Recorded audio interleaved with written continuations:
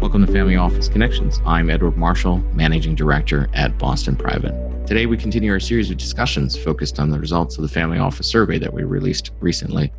In that report, we asked over 200 family office executives to give us their thoughts on risk and threat matters that they face every single day. The results were illuminating. On one hand, answered many questions that we'd faced in the past, but also posed some new ones and provided some unexpected insights into the risk management characteristics and behaviors of family offices. These findings certainly open some new areas to evaluate and present opportunities for families and the advisors to those families and family offices to address risk more effectively. My guest today is Tim Robinson of Schillings. Tim, before we get started, do give us a little bit about your background and specifically around your experience working with family offices. Thank you, Edward, and thank you for the invitation. It's a pleasure to be with you.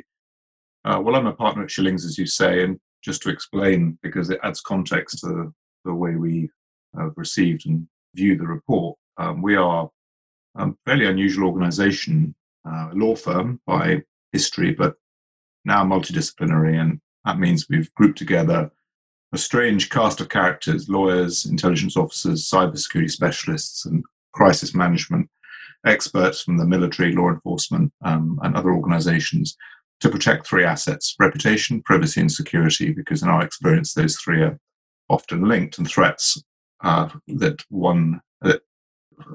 a person can face, or an organization can face against one of those assets can affect the others.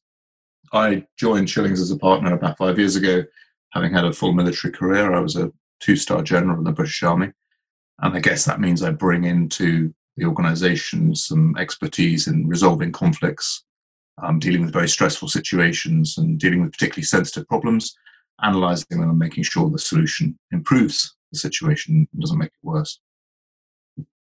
Well, thanks, Tim. Yeah, I think one of the things that we had discussed in terms of this white paper and the survey results itself was the aspect of, are these issues a North American or U.S.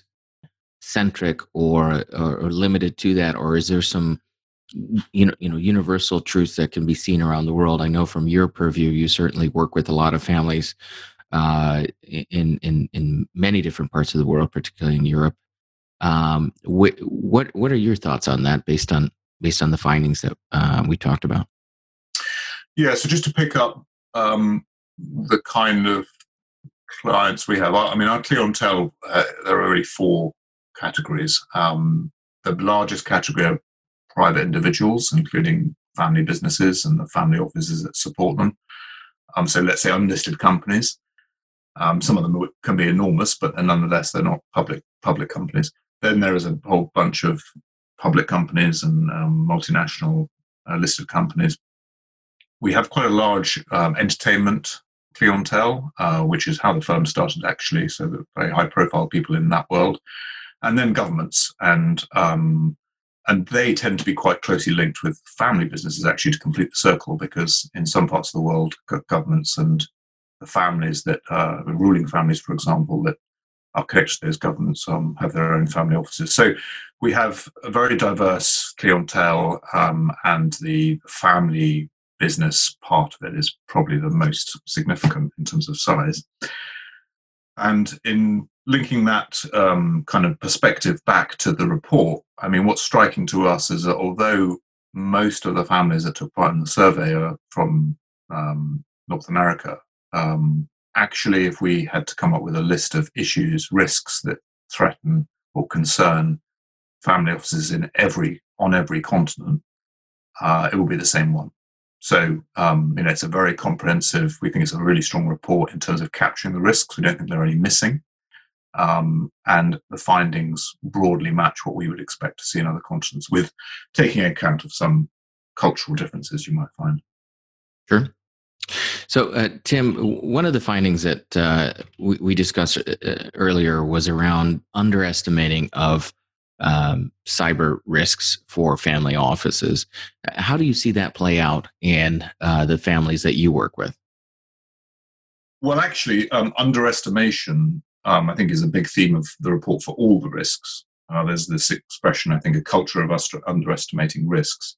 And you explain why it may be the case that, and it's not just family offices, to be honest, but why busy organizations with lots to do and not enough people to do it sometimes underestimate these risks or don't want to think about them or maybe don't even know about them. So I think underestimation is a theme across many of these risks. In the case of cybersecurity, which is the one that kind of is possibly the most talked about because it's very public and keeps people awake at night. What jumped out at me actually is the fact that 26% of the family offices consulted had suffered a cyber attack, which I think is probably only at the tip of the iceberg. I mean, I'd be more concerned about the balance, the rest of family offices who either didn't want to answer the question or think they haven't had a cyber attack. So that's a statistic in some senses. You might think that's quite small, and it is too small. There will be many more family offices that have suffered an attack and don't know it. So the big takeaway from that really is, if you know you've experienced some sort of attempt to hack or actual hack or some sort of data breach, then it implies you've got a system in place to know that. So you're kind of in a better place than all of those out there who are going around saying we haven't had one, because it's unlikely that's the case. It means that their systems haven't picked it up. Or it could also mean that the attack is a little more subtle. I think you bring up a really good point in terms of families that don't even know they've had some sort of a breach, whether it's in cyber or privacy or other areas as part of it. How do you, I think on one hand, it would be interesting. How do you begin that conversation with families to take a look at that more seriously? And then what are kinds of the things that you're seeing on your end when families do get attacked? What are some common themes in that? Well, alertness is the key to this, really, because and it applies to many of the risks. For example, the risk of an employee behaving in dishonestly or something like that. It's all about alertness. I mean, if you're not looking, then you won't see. And if you're not listening, then you won't hear. So alertness is very important. And having a kind of risk mindset, which I think things like this report, should your family officers dig into it, is a great tool because it enhances alertness. Then you've got to be very careful about the information you put out there. I mean, people think that hackers are kind of computer experts. I mean, they know a little bit about computers, but first and foremost, they're intelligence experts. They're good at gathering information. The actual technical act of hacking, pressing keys on a keyboard, is relatively simple. You can pick it up, watching a YouTube video. The tricky bit is finding out how to do it, how to get in. What are the vulnerabilities? How do I convince somebody to click on this link? How do I convince somebody to let me in, essentially? It's about persuasion, and the persuasion comes from observing behaviors. We reckon that the average hacker spends about 150 days inside someone's system before they do anything, which is pretty scary. I mean, that's a long time that they're in there observing and gathering information, having got in already. So it's a kind of long game for many hackers, and they might put out lots of attempts and see which one delivers because they're looking for relative weakness. So if you put out information about who's doing your accounts, then don't be surprised if someone uses that profile to maybe make an attempt to divert some funds away from your family office by intercepting an invoice or something. And that's come from them being able to pick up this intelligence. So that's really important, is be very careful about how much information you publicly disclose, because it will be just used as intelligence to put together an attack. And then the third ingredient, and which is the one that often people focus on, is actually testing your systems. People will go out and pay a cybersecurity business to do a pen test or something like that, or run an attack against them to test the system. And that is also essential and it's inexpensive. The problem is it's often done badly. People look for the cheapest option often, and it's cheap for a reason. And you really need to get a good quality attempt to penetrate, you need to not put out information that could be used against you, and you need to know what sort of information that is, and you need to be alert and suspicious. You raised some interesting points around, misconceptions.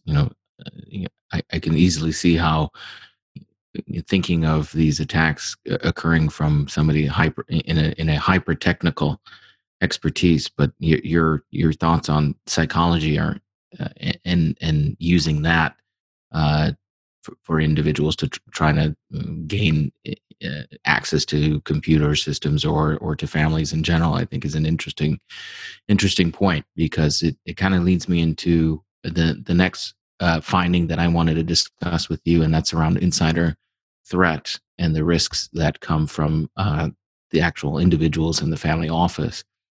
I think most of the time when people hear insider threat and they're not familiar with that term, they're thinking of somebody acting in a malicious manner. But oftentimes those can be unwitting individuals. What are your thoughts, and based on your experience of working with families, on insider threat risks?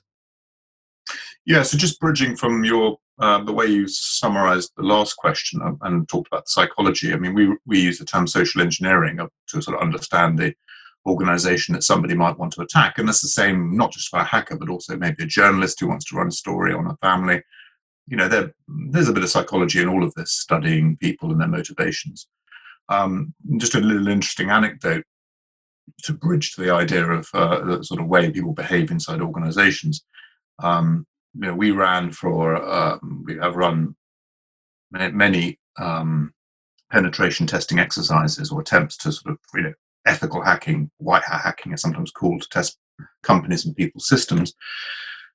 And it amazes me how these guys in our team who do this, they come up with some very devious ways of convincing people to, let them into the system. And in one case, they sent around a bogus bonus document, which told everybody in the organization, purported to tell them what the bonuses were going to be for that year. And, in the hope, you might think that would encourage people to click on that link to see the document that they got in error, and that would let them in. But actually, that wasn't really the pitch. The pitch was to then follow up that email very quickly with one saying, "You've been sent this in error, please delete it by clicking on this link." And a significant number of people clicked on that link. In other words, they were appealing to what they'd observed as the basic decency and honesty of the people in the organization, not the fact they might try and get access to information. So, a pretty dark kind of way of studying behavior. Now, I think linking that into the insider threat, this caught my eye in reading the report, was that the very high percentages of family offices who did either no due diligence into new hires or just did it at the beginning, and didn't do it on a repeat basis, and also quite a high proportion that didn't really do any due diligence into vendors and third-party providers. Where they're carrying a really big risk. I mean, we found over 36 years of doing our kind of work that somewhere around 93% of all of the reputation, privacy, and security problems that we deal with have somewhere in the mix an insider of some type. So that's a very high proportion, and we're always looking for that link. And the fact that a lot of family offices, according to your surveys, not protecting themselves against that is quite alarming. And this isn't because everybody's bad and you've got to be suspicious of everybody, but because you just really need to know who you're dealing with. And that applies not just to employees in the family office, and some of those family offices are quite small, so not as difficult as checking everybody in a big corporation. But it also applies actually to family members. I mean, one of the other risks you've identified is, which is perhaps the most sensitive one, is that disputes or falling out within families, between generations. But also, what about someone marrying into a family whose motives might be suspect? And that's a very sensitive area in which to conduct due diligence. But certainly with providers from outside, from employees, people joining the family, household, domestic staff, particularly heads of security, all of the personal assistants. All of these people sit, no matter how senior they are, no matter how well paid they sit in sensitive positions. And if their motives are wrong, or they're in trouble themselves, or they're blackmailed or approached, you've got to be clear on whether you can rely on them or not. And that means checking out where they've come from, and really understanding who it is that you're essentially bringing into your home, and certainly into your bank accounts. So, certainly from your position as a former senior, government official, I mean, you were entrusted with, a trusted status, and that involved, I'm sure, some background checks that were part of that. How do you work with family offices to convince them that periodic evaluations may be necessary when it sounds like it's counter to the culture, at least for the families that we encountered in this survey?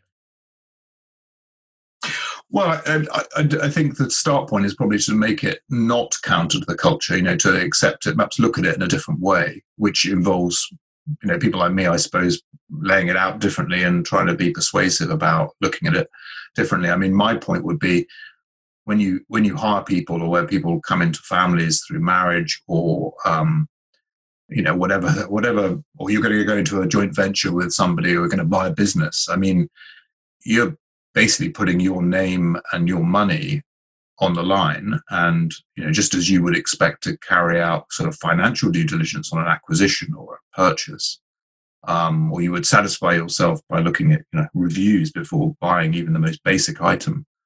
Why would you not do that with people? And it can be done in a ethical and transparent way. I mean, if someone's got a problem with what you're doing, then that's a bit of a red flag in itself. So I think you just got to, it's a conversation like the one we're having, where you just demystify it, highlight it as being just a statistical probability that family offices and families of means and influence and power and profile will experience a problem generated by some sort of insider. And I mean, there's a group of insiders we haven't talked about, like deliberate infiltration, an undercover journalist joining an organization, or someone involved in industrial espionage, a competitive type of infiltration. So there's that; those are in the mix as well. And it might not necessarily be in the family office per se, a fairly small team, but it might be in one of the companies, which can cause the same sort of problem. So, in summary, I think they have to be aware of the likelihood that there's going to be this kind of problem, sleep easy at night by knowing exactly who they've got put on board, which is a fairly simple process, and absolutely a fraction of the cost of dealing with the fallout if it goes wrong. Well, thank you, Tim. I really appreciate you joining me today, and for Schillings for partnering with us on this podcast today. And to the folks that are listening, if you'd like to get in touch with Tim, or if you have any questions, do send us an email to familyoffice@bostonprivate.com. I'd also recommend that you check out our website. You can find numerous resources, including the paper that Tim and I had discussed, and sign up for a newsletter, get this podcast and much, much more directly right in your inbox. That website is bostonprivate.com/family office. And be sure to subscribe to this podcast on Apple, Spotify, or wherever you prefer to listen. That's it for today. Check back for a podcast next week. Bye, everybody.